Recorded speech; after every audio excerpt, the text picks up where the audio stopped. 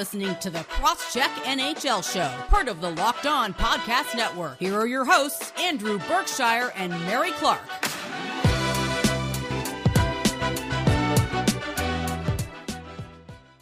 Welcome to the Crosscheck NHL Show. I am Andrew Berkshire from the Game Over Montreal show, and also Mary Clark from For the Win. We are here to talk to you about a variety of topics. We got some more fun topics today than usual. I feel like we've been bogged down so much this season by bad stories, and nothing here is necessarily a great story of positive uplifting, but there's some more fun stories. Dell got suspended. First goaltender I can remember being suspended for a dirty hit in the NHL. So we're going to talk about that.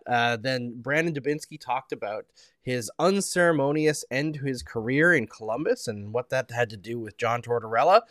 And then finally, we got to talk about the Arizona Coyotes, because that continuing fiasco with their arena is coming to a head here. And there's some interesting developments to put out there by Craig Morgan this morning.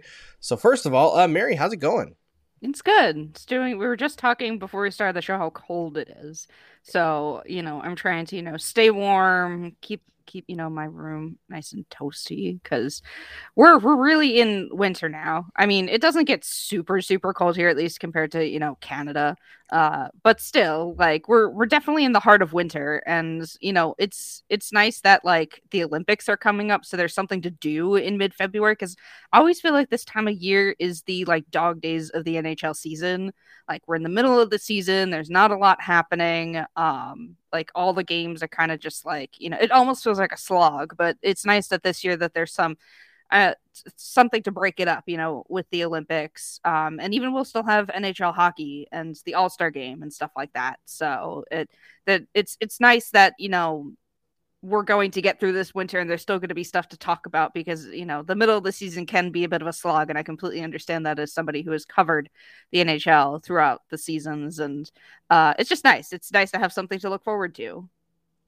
Yeah, 100%. I'm mildly afraid because I have to alter my sleep schedule significantly in order to cover the Olympics, which is something that I guess hasn't actually been announced yet, but We'll hint at it. I think I've hinted at it before on the show, but I'll be doing something with SDPN covering the Olympics here. And basically, I'm going to be up all night.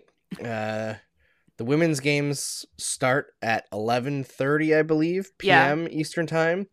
And then the men's games are at 8:30 in the morning. Yeah. I'm like, China, could you have done anything worse here? Why are they 9 hours apart? But that's going to be my life now. I'm definitely not going to have the same vigorous schedule as you do, but for some of those days, yeah. I mean, I'd rather stay up late than get up early. I'm a night person. I'm not a morning person. Whenever we've recorded in the mornings, I've always been a complete mess just because I just don't do well in the mornings. So, I'm happy some of the games, at least the women's games, are at night, because I feel like those are going to be the at least more important ones, more fun ones to watch. Way more fun. But there's the interesting tidbit of the men's side having a bunch of college players, which is nice. But, the women's side is definitely going to be the ones to watch. And I'm glad those are in the evening, or at least, comparatively, so that I'll at least be more awake for those than trying to wake up at super early in the morning, because I do not do well with that. But I completely understand. It's gonna be a fun time for both of us, but we're still gonna,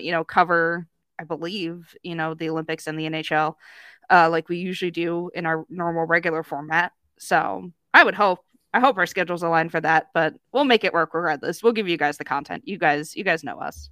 This is true. We'll figure out a way. We always do. There are a couple of quick news tidbits to start before we get into our first topic of the show. And the first is that according to former referee Tim Peel, who is fashioning himself a career as an insider on Twitter, the Edmonton Oilers are going to sign Evander Kane. That was heavily hinted by insiders up until now, but appears like the NHL behind the scenes has cleared the path for Kane to sign with the Oilers. So that's going to happen. We've already talked about our feelings on that, so I don't think we need to elaborate too much, other than the fact that we think it's not the best move for them. And the other thing that just broke now was, as we're recording this, was the ECHL announced that the suspension for Jacob Panetta for his racist gesture towards Jordan Subban will last the rest of the 2021-2022 season, which kind of destroys all possible credibility Pineda had when he was claiming that it was not a racist gesture and it was just a quote-unquote tough guy gesture, which continually, like, what I said on Twitter yesterday was, if you have any inkling of the amount of racism that the Subban family has dealt with in hockey, and you think that, like, you look at how little they've reacted over the time that, you know, PK has been in the NHL, all these guys have gone through junior hockey, American League, East Coast League, there's no way Jordan reacts that strongly if there's any doubt in his mind over what Pineda was doing. And obviously we don't have the on-ice audio, but I assume that there's some audio to go with that gesture, because at first Jordan has his back turned and he snaps around quick. So I think that there's maybe some monkey hooting or something like that, or some gorilla grunting going on to enhance that racist gesture that we don't see on the video, but Jordan Subban heard and reacted to and saw what Jacob Pineda was doing. Yeah, and so there I was think a reason. This is like, the dust is settled. We know what happened here. And there was a reason the referees also, reacted in the way they did too on that play. So it was a flimsy, excuse at best. And maybe you should just not try and, because Tom Wilson does the same, or at least did the same, like, bodybuilder, I'm using air quotes, you can kind of see that, stance. Maybe you should do the other way, like flexing in the normal way you would flex. And yes, not, the arms up. Like arms up, not arms down. Yeah. So that's at least a more universal symbol, at least I've seen anyway. So, if you're going to try and use that, as a taunt, at least do it that way. And, then, you'll be 100% in the clear. So just take that one out of your repertoire, hockey players. It's not needed. And obviously, like, it really seems like, like you said, this is kind of done and dusted at this point. We've made our feelings clear. I don't think we need to, go much more on this one. Yeah. It's like, I mean, obviously the story is not over. I'd like to hear from Jordan Subban after all these people in Canadian hockey media have been jumping over themselves to give Jacob Pineda an outlet to talk about it. I'd like to see Jordan Subban granted that same opportunity if he wants it. If he doesn't, then that's another story. But as far as what happened, I think that's settled. I think that the work that goes into making sure it doesn't happen again is ahead of us. But in terms of this incident, there's no debate anymore. I think we know what happened. But okay, so speaking of debate, Aaron Dell decided that he was going to go out of his net on a dump-in and absolutely demolish Drake Batherson when he was not expecting a check at all, did not have the puck, and Batherson fell to the ice and crashed at high speed into the boards and ended up with a high ankle sprain. So Batherson went from on track for his first ever All-Star game appearance to now being likely on the injured reserve for 2 months. Mm-hmm. And the fact is, this is not the first time that Aaron Dell has pulled this move. Yeah. And listen, as a former goalie, I actually like when goalies get a little physical because they take a lot of abuse. Like, the one that sticks out to me in my head is like Patrick Waugh demolishing, I think it was Mike Gartner back in the day. And the year after Chris Kreider wrecked Carey Price's knee in the playoffs, Price caught Kreider behind the net and just like blew him over like he was a sack of potatoes. And that was really satisfying. But the way that Dell has done it, both this time and the last time, where the player's coming in fast and going towards the boards, it's friggin' dangerous, man. And the NHL made the right move here. They had to suspend him. I don't think any other goalie's ever been suspended, but I kind of love it. I almost feel like Ron Hextall had to have been suspended back in the day. Obviously, okay, yeah, I'm too young to, actually no, because that was before my time. But I feel like he must have been suspended. Like, there's no way, given his career, that he wasn't suspended for all of his antics. But it has been some time since we've seen a goalie suspension. It's funny, though, because, like, I'm trying to remember any other, like, goalie shenanigans. I remember Ray Emery way back on the Flyers went after a Capitals goalie whose name maybe it was Braden Holtby. I don't think it was though, but like maybe that was just your run of the mill like goalie fight. But I remember there being some like other goalie shenanigans in Philadelphia I when think I the was watching. controversy with the Ray Emery one was like Ray Emery is a really good fighter, right? And that was Maybe the big I don't. deal. Yeah, maybe I don't really remember specifically, but I'm trying to like. I mean, like Jordan Bennington's had his like little outbursts, but it's never Yes. gone to like, you know, doing something in the middle of play. All of his like Jordan, like his antics have been like after the play, like kind of like punching people on his way off the ice. At least from what I remember, it's been a hot minute, but we have not seen a goalie suspension in some time here. Yeah, I feel like Jordan Bennington also got relatively lucky with one of his temper tantrums that he like swung a stick and it missed. Yeah, exactly. And I Googled it quickly just because to check.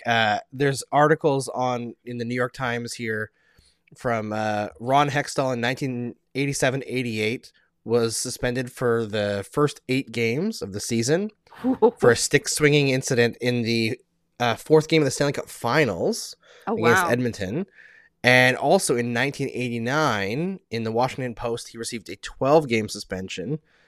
And I'm just checking to see what that's about here, if the Washington Post article opens up properly.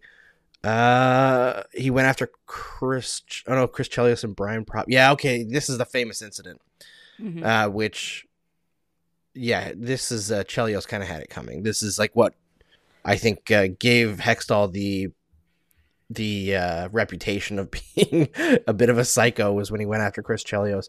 But also, like, Chris Chelios did try to like basically murder Brian Prop in that Stanley Cup final. So apparently he just loves to get suspended in the Stanley Cup final or in the Stanley Cup playoffs. I don't remember. I don't think that was the final because 89 it would have been Canadiens and Flames.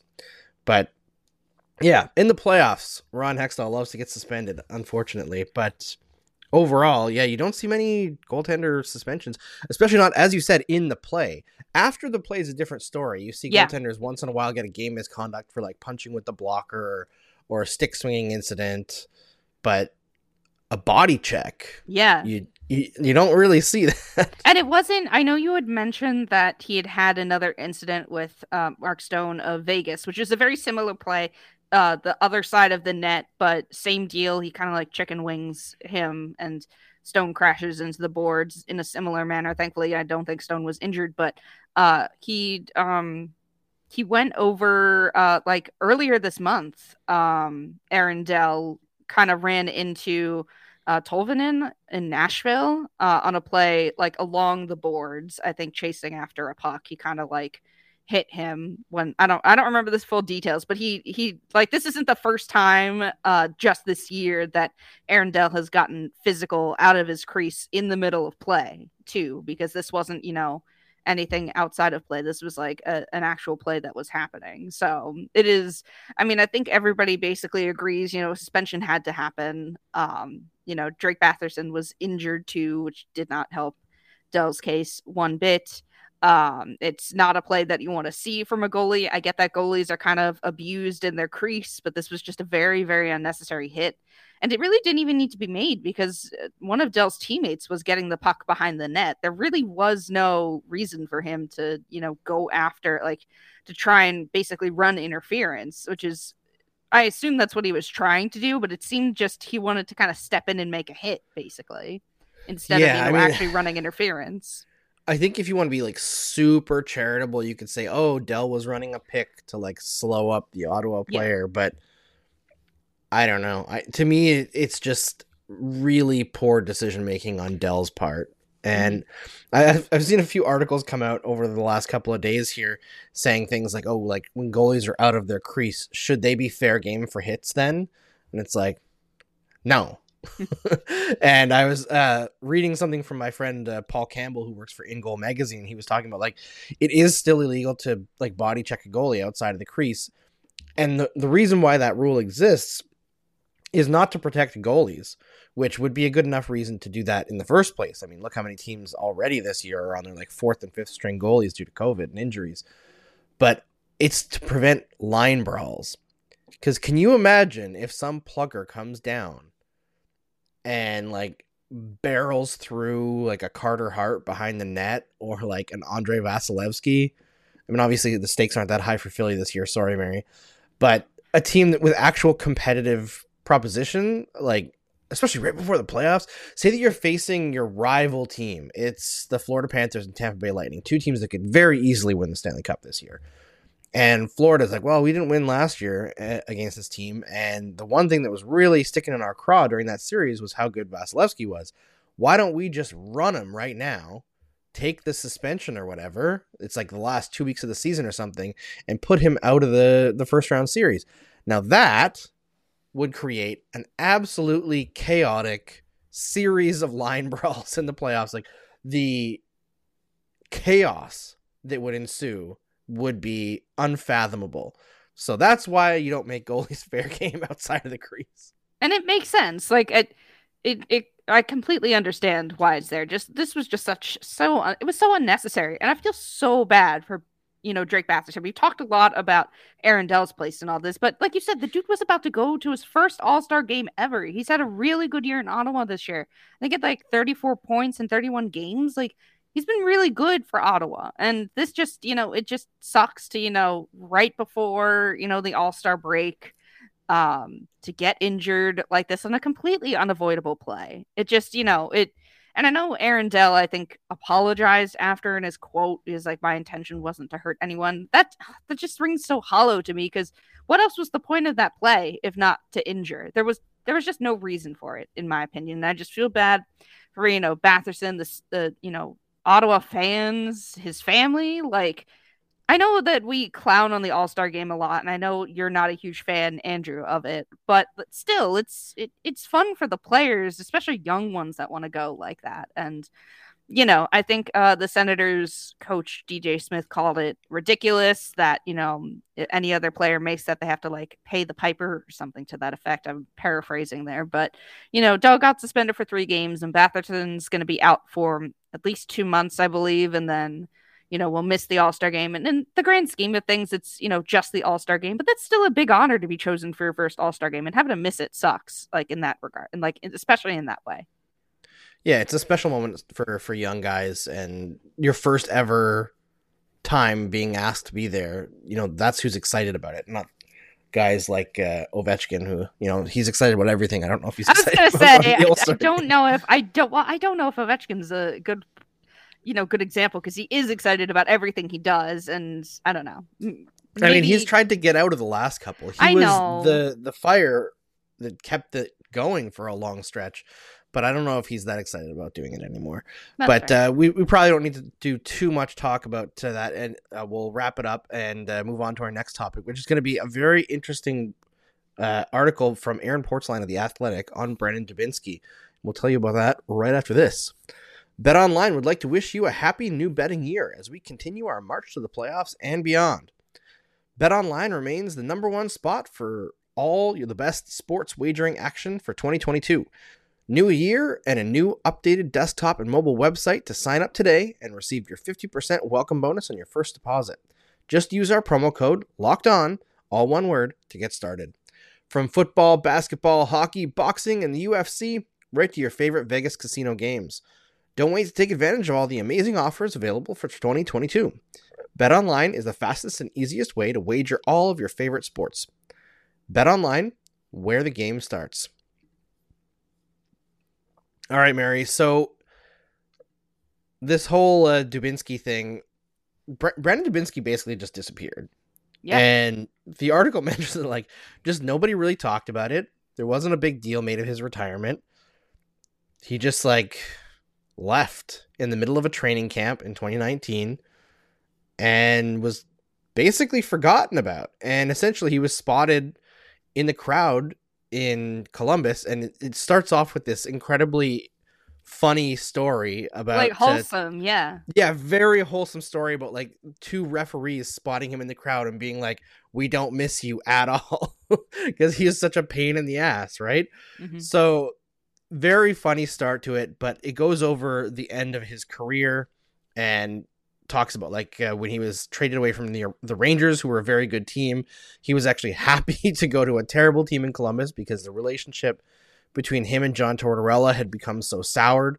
Had some great years in Columbus under Todd Richards, and then Richards gets fired, and who comes in but John Tortorella? And immediately Dubinsky is feeling like he is no longer appreciated, no longer being given the opportunities that he had, in his mind, earned, and also dealt with a severe wrist injury that he was taking medication for, and steroid shots and cortisone shots on the daily just to grind through and play for this team.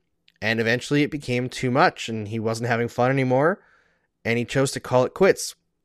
I think there's a bunch of little interesting tidbits in here to dig into, but the thing that I wanted to look at first was just the aspect of the injuries, and how we don't often talk about this, that when guys get to a certain point in their careers, it seems like a fair amount of players in the NHL are just getting through, if you know what I mean. Like, they're day to day holding on with the last bit of their grip to a spot in the NHL. And it's not about a lack of talent. It's just that their bodies have broken down on them. And like, Dubinsky played a heavy game, so obviously there's higher potential for an injury. But I think there's a ton of guys in this league, I mean, in all sports really, whose bodies are just a hair away from failing them. NHL players are just like us, guys. They're just holding on in their daily lives. Mm-hmm. I mean, I'm not even 30 yet, but I completely You empathize? I empathize. I mean, obviously, I'm not an athlete. I'm not pushing my body to, the extremes of extremes to, play a sport that I love. I get that. But it's still, when you said that, it was like, man, they're just like us. But for real though, you're right in that, like, you don't really think about it. I mean, if you're in like a locker room situation, you probably see, like, at least when I covered the Flyers a handful of years back, like, I saw like the players, like, obviously not working out and stuff, but like sitting like at their lockers, under, like, without their pads and stuff. And yeah, they've got like, like you can tell it wears on their bodies, especially the older players and stuff like that. It ages you in a way that's very similar to, like, when you see the before and after pictures of when you become president of the United States. Yes. It to me, it was a very similar, like, they shouldn't look as old as they do, especially for your mid-30s. Like, some players that are in their mid-30s look like 40 plus. And, I mean, it's not just NHL athletes, like other athletes, like Aaron Rodgers, like, not to bring this man up, but like, he looks way older than he is. It's just the amount of like physical strain sports put on your body ages you like significantly. It feels like, not everyone, but like, I mean, you've seen the pictures of Alex Ovechkin, with his gray hair, like, yep, like that started a long time ago. Yeah, but like, it's still like it ages you. It really does. So, and that's just like the fun physical signs of, like, aging, like gray hair and stuff like that. There's stuff you don't see, like your bones aching, like things not, like you broke your leg and it didn't set right, so you kind of have a little bit of a limp, stuff like that. You're right, really don't talk about that, because that's just kind of how hockey players, at least from what I can tell, a lot of them will just take meds and move on and, deal with it as best as they can. But then, when their hockey playing careers are over, they have to deal with it and pick up the pieces and continue on with their lives as best they can. And, reading that part of, the Dubinsky piece was really eye-opening in certain ways. So definitely recommend reading it. Not just for that, because I'm sure we'll have more to talk about, but you're right in that, that's not something we really discuss as like a hockey community. You get things like, the concussions and stuff like that, because those are the bigger injuries that have really big lasting impacts on people. But it's not just, the concussions. That's obviously the big extreme end of the spectrum. But, hockey players, their wrists, their legs, stuff like that. So it was really fascinating to read. Yeah, absolutely. And the other thing is, like, those players, like, and it's like you mentioned, it's not just hockey. You talk about tennis players, right? And there are tennis players who at the end of their careers, like, can barely walk. You know, we look at Steve Yzerman now, and I'm pretty sure Steve Yzerman has had like a double knee replacement because of where he ended up in his career. Like Steve Yzerman's last run in the playoffs, actually, it might not have been his last run, but the last run that they won the Stanley Cup in. I don't remember if he retired after that year or not in 2002, but I remember hearing stories of when Yzerman put up, it was something like 21 points in 21 games, I think. I'm going to look it up quickly here. 23 points in 23 games. So he actually played 3 more years, which is completely friggin' absurd. But I remember the stories very vividly in 2002 about how all the cartilage was gone from both of his knees. And every time he stepped or skated, it was bone grinding on bone. Yes. Sounds excruciating, right? Yeah. Like, just the thought of it is horrifying. And he played in the Olympics that year, won gold with Team Canada. Man. He played all the games in the playoffs, 23 points in 23 games. When he wasn't on the ice, he was on crutches or in a wheelchair. Like, the torture that athletes put themselves through, and it's not just hockey, obviously, like, is unbelievable. And the way that we oftentimes allow these leagues to leave these players at the end of their careers, it's a conversation we need to keep having that it's not right how little support they get overall. And I know that Glenn Healy has done a lot of work outside of necessarily the NHLPA. He has like an NHL alumni association that helps fund players after their careers for like medical bills and stuff like that. But there's a lot that players are stuck with. And if they're not taught at a young age how to manage the money that they're making, because obviously they're making good money now, not necessarily 50 years ago, like, you can go in debt really fast. Like, you look at Dan Carcillo, right? He started this new company on psychedelics, which is going really well for him. But before that, he was completely broke, and the Chicago Blackhawks were refusing to recognize his concussion issues and help fund that. Like, the NHLPA abandoned him. Like, there's a lot of that stuff that goes on. So that was super interesting to me from Dubinsky's point of view. I will say that Portsline betrayed himself as a Columbus Blue Jackets reporter a little bit by mentioning that Dubinsky just played hard against Sidney Crosby and refused to allow him to, yes. Cross-checking him in the back of the neck and his face into the ice. Multiple illegal plays that Dubinsky never got suspended for. Let's be honest here. Dubinsky was a very dirty player. So that betrayed it a little bit. But the whole thing with Torts as well, I think there's part of me that's like, yeah, Torts is awful. Like, we've heard enough stories now, some of the things that he says in the media, but also having talked to many former players, the way that Dubinsky describes himself, and like, oh, well, I had earned my way up to those minutes. Like, this is the National Hockey League, dude. Like, it doesn't matter if you've earned it before. What are you bringing me now? And Portsline brought up like, oh yeah, he was putting up 15 goals and 44 points. He was the number 1 center on the Blue Jackets. That's not good enough. So of course they wanted to try the young kids. So I'm like, is Torts to blame for this? Like, I'm sure he's not great at managing relationships with everyone, but also Dubinsky was playing above his weight class in Columbus, and eventually he was going to lose that job anyway. So it's easy to blame a coach, but also he just wasn't that player. Yeah, I mean, I get it, I think, from both sides. When I first saw, this article, I was like, ooh, is there some juicy information about John Tortorella that we're going to debate again? Because, we've talked about his comments with, ESPN, the McDavid stuff, his reaction to the Zegras goal, all that nonsense. So I thought we were, in for something similar here. This was just, he wanted to play the younger players because Dubinsky wasn't as good anymore. So that was more milder than I thought, and feels like more in line with just, general NHL coaching. Well, some of them. Some would probably still play Dubinsky on the top line because he's a vet and all that. So it probably varies from coach to coach. Then on the other hand, I look at it from, Dubinsky's point of view. Like, it's just tough. Like, you're in your job and you're like, I deserve this. I'm still effective, at least a little bit. It must be tough to, look at your body and be like, I can't do the things I used to be able to do, and look at people who are younger than you doing the things you used to be able to do or better.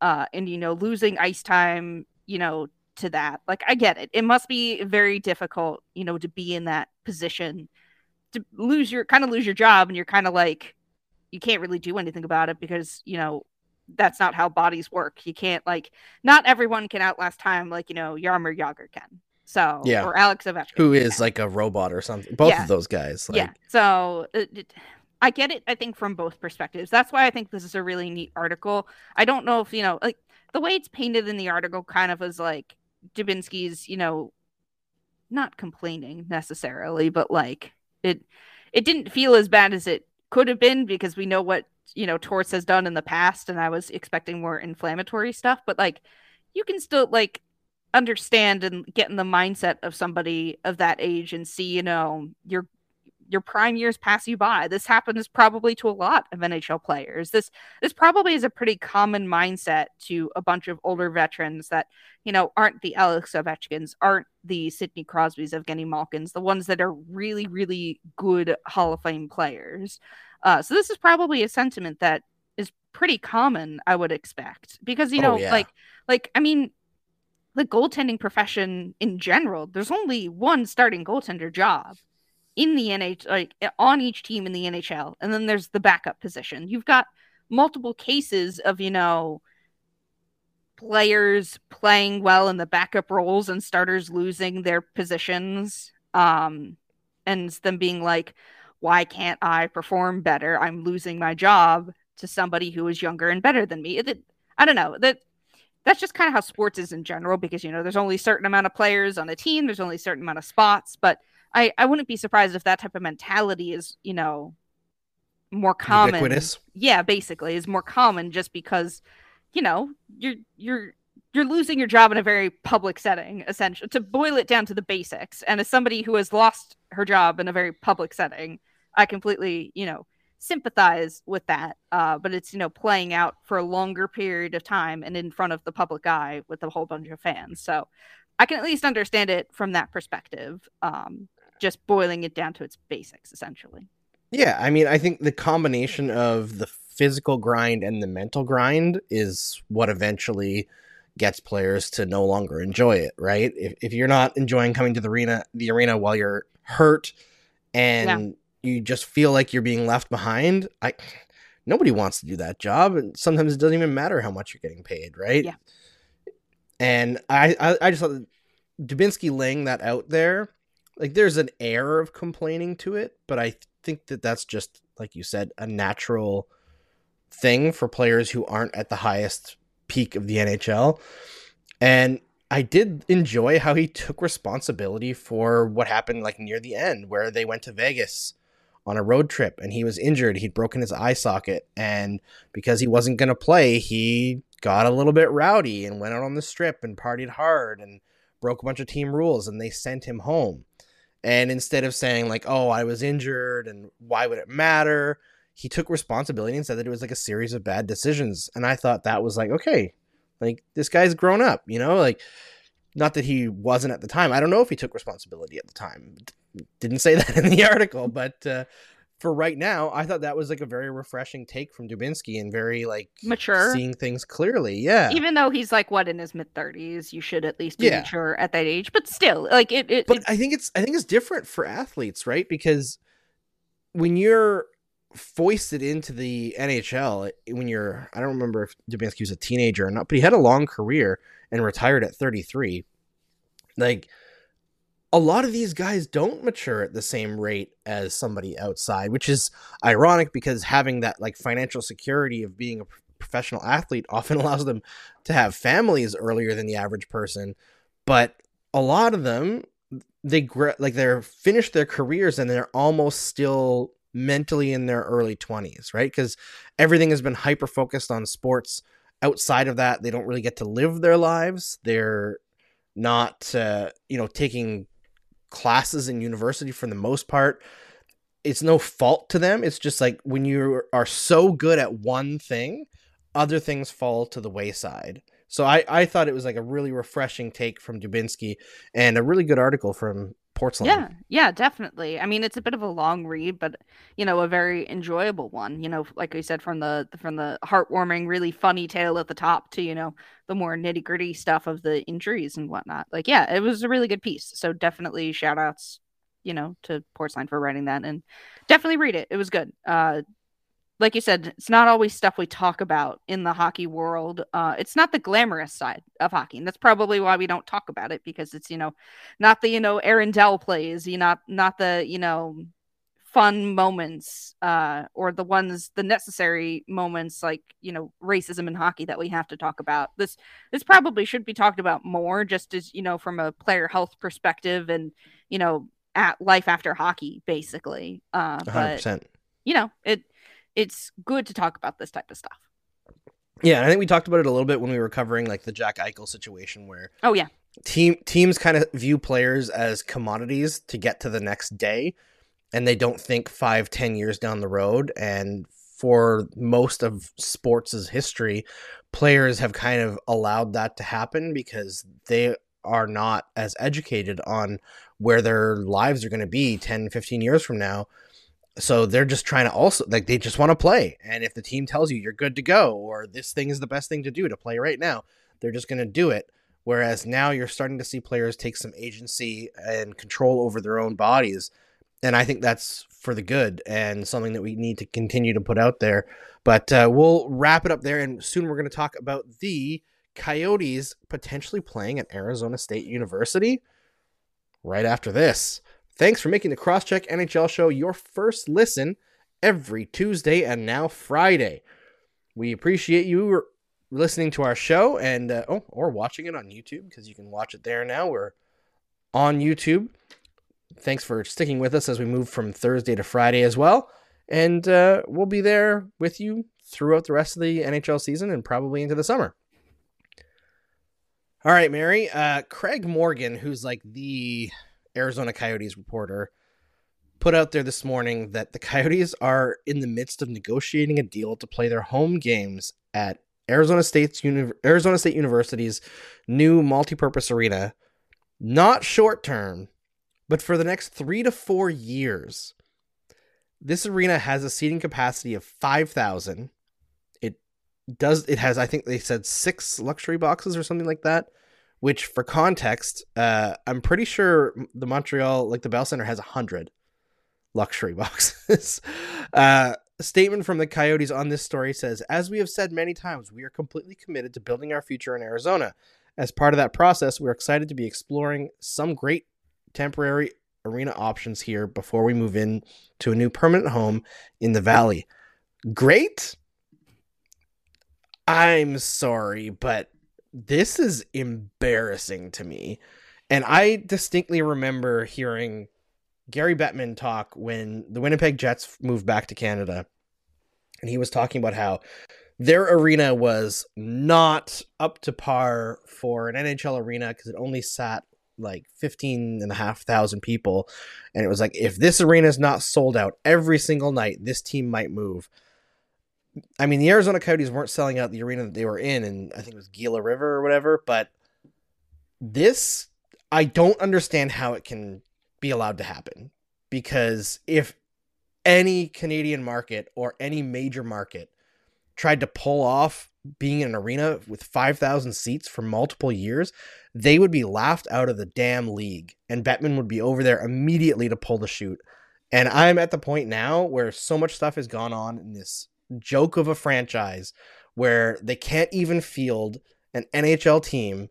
They're trying to trade Jacob Chikrin, who's like 22 and a legitimately very good defenseman, because they don't want to pay him. And I'm just, move this friggin' team to a city that will actually be able to support them financially with an ownership group that gives a crap about the league, because this is a joke. Yeah. I feel so bad for Coyotes fans because they don't deserve this. Like, I mentioned before when we talked about their, arena situation when this all first came to light, about them having to move out of Glendale, basically, that hockey can work in the desert. We've seen it in Vegas. Arizona State, just moved into Division I, as far as I'm aware, within the past couple of years. And, they have a really good support system. I mean, they're getting a new ice rink. I believe that this multi-purpose arena is new, as far as I'm aware, from what I have looked up.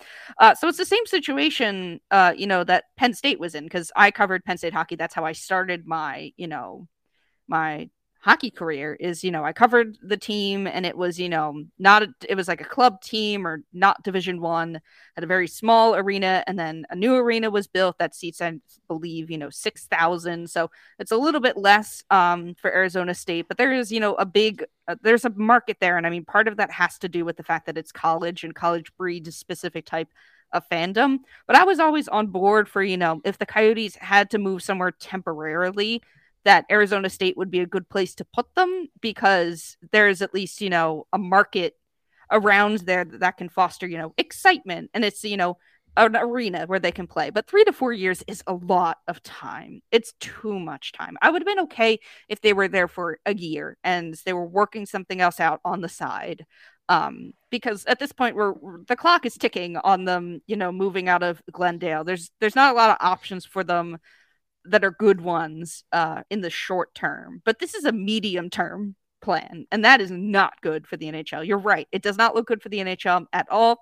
If this is a Canadian team, this wouldn't stand at all. But this is Gary Bettman's pet project, and he doesn't want it to fail. He doesn't want to be seen as a failure in this regard. I am 99% sure with everything we have seen about Gary Bettman. But this doesn't look good for the league. And I feel terrible for Coyotes fans who have been jerked around by mismanagement of their team for years. They had like a couple good seasons of like, they made the playoffs like once, twice, something like that. They had, a few years of possible hope. I thought you were going to go into the song there, like once, twice, three times a lady. No. But yeah, like it's such a disappointment, because I want it to work there, because I've seen, Arizona sports, there is a healthy market there for sports, and it works. Like the Coyotes are why Austin Matthews is here. Yeah, exactly. Right? It makes it does so much good to have hockey in these places. We wouldn't have Austin Matthews if it wasn't for the Coyotes, and that's so huge for the game of hockey. And just think of what will happen if, the Coyotes, move out of the desert and move to, I don't know, Quebec, because that's what people want. Think it'll, from what I've heard from people in the know, the original thought was Houston, but there's some shady things going on with the Houston arena, or it's not ready or something. I also think that the NHL, if they want to expand to Houston, they'll do Seattle, because it's more money coming in for them. Do they already expanded Seattle, remember? Yes, I know, but like it'll be like Seattle. That's it will be like Seattle in that they'll get more money. The NHL will get more money from an expansion than a relocation. Yes, 100%. If they want to move to Houston, they will expand there and not relocate a franchise. I don't know where they would. Yeah. Maybe like Kansas City, something like that. I've heard Kansas City is in the running, and also Austin. Yeah, and that would be cool too. Like if we eventually get 3 Texas teams, that'd be sweet. But I think Houston is their big play for the future. I can't see them relocating there. I don't know any of the shady stuff like you mentioned, but from at least the monetary standpoint, since expansion gains more money, and you know how the NHL is with, flat cap, pandemic seasons. We've talked a whole lot about the NHL's money issues this year because of COVID and everything. I think they'll want to save Houston for expansion, but a Kansas City, even Austin. Austin's a beautiful city. I've been there once for a conference. It was really nice. Yeah, like I can see it going there, but if it goes to Quebec, you're not making new hockey fans in Canada. I'm sorry. I know Canadian fans want another team, but with the way the NHL is, I just don't think it's going to happen. I really don't. I can't understand the NHL trying to expand into a market that's already has hockey fans. I'm not saying every Canadian citizen is a hockey fan, but you're less likely to get new fans if you move to Quebec or somewhere, or give Toronto a second team or whatever, than you are expanding to Kansas City, where they've got a huge market for sports, or, Austin or some other place that isn't as richly tapped in the hockey market as Canada is. Yeah, I mean, I was listening to the Chris Johnston show earlier yesterday, and Julian was asking Chris about something that Adam Wilder mentioned on the SDPN, and he was saying that Adam was saying that he thought that there was a possibility of the NHL basically having an expansion franchise in London before any franchise ends up in Quebec. And Chris Johnston fully agreed, and I believe went on to expand and say like NHL Europe will likely happen before Quebec City. So that's super interesting to me that there's a possibility of the NHL looking that way, because that's a huge market. I mean, the NFL is trying too with their games in London. I even heard maybe like Mexico is on the, the NFL's I mean, board. Why not? Yeah, I mean, I feel like Mexico makes a lot of sense, especially for NFL. But talking strictly of like money, like expansion makes money for sure. But I know that there's some benefits to owning a team and losing $30 million a year, which is what the Coyotes have been doing now for like 20 straight years. But from an NHL wide point of view, that $30 million a year that the Coyotes are losing, just bleeding, affects every other team. The cap stays lower. Revenue sharing doesn't go as much to other franchises, right? Because the Coyotes need to be supported by everyone else.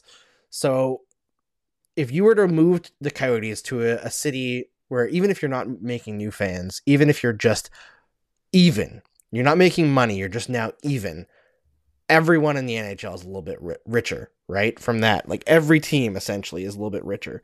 So I think this is a situation that needs to get resolved. No matter how they do it, I think that it's important to note that this isn't something that we blame on the people of Phoenix or the citizens of Arizona or Glendale. No. It's not a fans issue. Oh, it's a management issue. Yeah, 100%. Management and ownership. It has been mishandled, mismanaged, misowned for basically since its inception. It feels like. Didn't the NHL also own the Coyotes for like a little bit of time too? So like they share some like of the a couple of years. Yeah, so like it's bad all around. There's not going to be any winners here for anyone, because I've never had the pain of losing a sports team, but it has to suck. It really does. I mean, you saw it with the Rams when they moved out of St. Louis into Los Angeles. Like that was a very, it was a very, bad split. And there's no winners here. There really isn't. I mean, eventually if the NHL evens out, but I think first and foremost, they need to get the owners away from the Coyotes. I don't know how that happens, but they just can't continue to be, the basement dwellers, the basically laughing stock of the league. They can't continue to keep being like that. Something needs to change. No. And I just feel bad for the fans. You guys don't deserve this. You really don't. It's a shame that it has been so mishandled by, management in the league, because we've seen how these franchises can work out in the desert. Vegas is a big example of that. And I know Vegas has its own culture and, had success out of the gate, and that absolutely helps. But, it makes me sad. It really does. And I don't know how you resolve this. Where somebody, like, the most people win here, but someone's going to lose in this situation. And it's probably going to be the Coyotes fans, because, their team either continues to be the laughing stock of the league or they lose their team entirely. And it's just sad. Yep. It's a joke. And at a certain point, when you mishandle things, as long as the Coyotes have, you break all your relationships in the area. And I think that's what's happening right now in Arizona, is that nobody trusts this group. Nobody trusts this team. And it's just best to do a clean break. All right. Are you tired about talking about the Arizona Coyotes? I'm tired in general. So let's grab a Built Bar and get our energy back up. It's the new year, and that means New Year's resolutions. If yours is about getting fit or eating healthier, make sure that you include a Built Bar in your plan. Built Bar is the protein bar that tastes like a candy bar, maybe even better than a candy bar. Chocolate bar for Canada. Built Bar makes it easier to stick to your resolution because it tastes so good, you'll want to eat it. Unlike other protein bars, which can be chalky or waxy or taste like a chemical spill. You want to eat healthy, but it just gets boring? By like week 3, you might be thinking, this isn't worth it. Where's the chocolate? Built Bars are covered in 100% real chocolate. Most Built Bars contain 130 calories, 4 grams of sugar, 4 net carbs, and 17 grams of protein. Compare that to a chocolate bar, which usually has around 240 calories, 30 grams of sugar, and dozens of net carbs. Here's an idea for the new year. Go to all your secret treat stashes at home, in the pantry, at the office, in the car, wherever. Throw out all the sugary or calorie-filled treats and replace them with Built Bars. So when you're craving a snack or treat, you can reach for something healthy and tastes incredible. Even if you're not a huge fan of working out, you can at least eat something that tastes good and is good for you. That way, when you enjoy a delicious Built bar, you can almost count it as a workout. And there's so many favorite flavors to choose from, like coconut almond, peanut butter brownie, raspberry, cookies and cream, salted caramel, mint brownie, and so many more.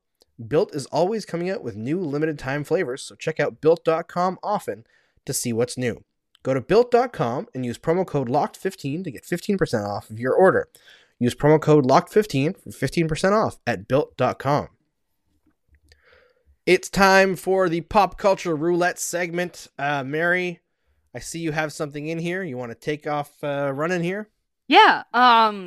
I haven't seen it yet, but I'm really excited because when you guys hear this on Friday, I will have watched the first, I think, 3 episodes of The Legend of Vox Machina, Critical Role's animated show on Amazon, of their first campaign and some stuff before their first campaign. I've talked about Critical Role on the show before. It's a D&D web series / podcast.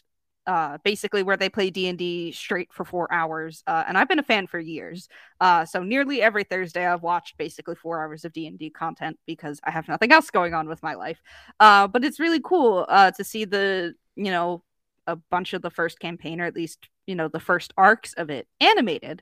And this is going to be a great jumping off point for new people who, the Critical Role is a very big buy-in, basically. Like I said, it's 4 hours of unedited D&D, which for some people is great. For some people, they're like, I cannot do 4 hours every week for however many weeks there are in a year.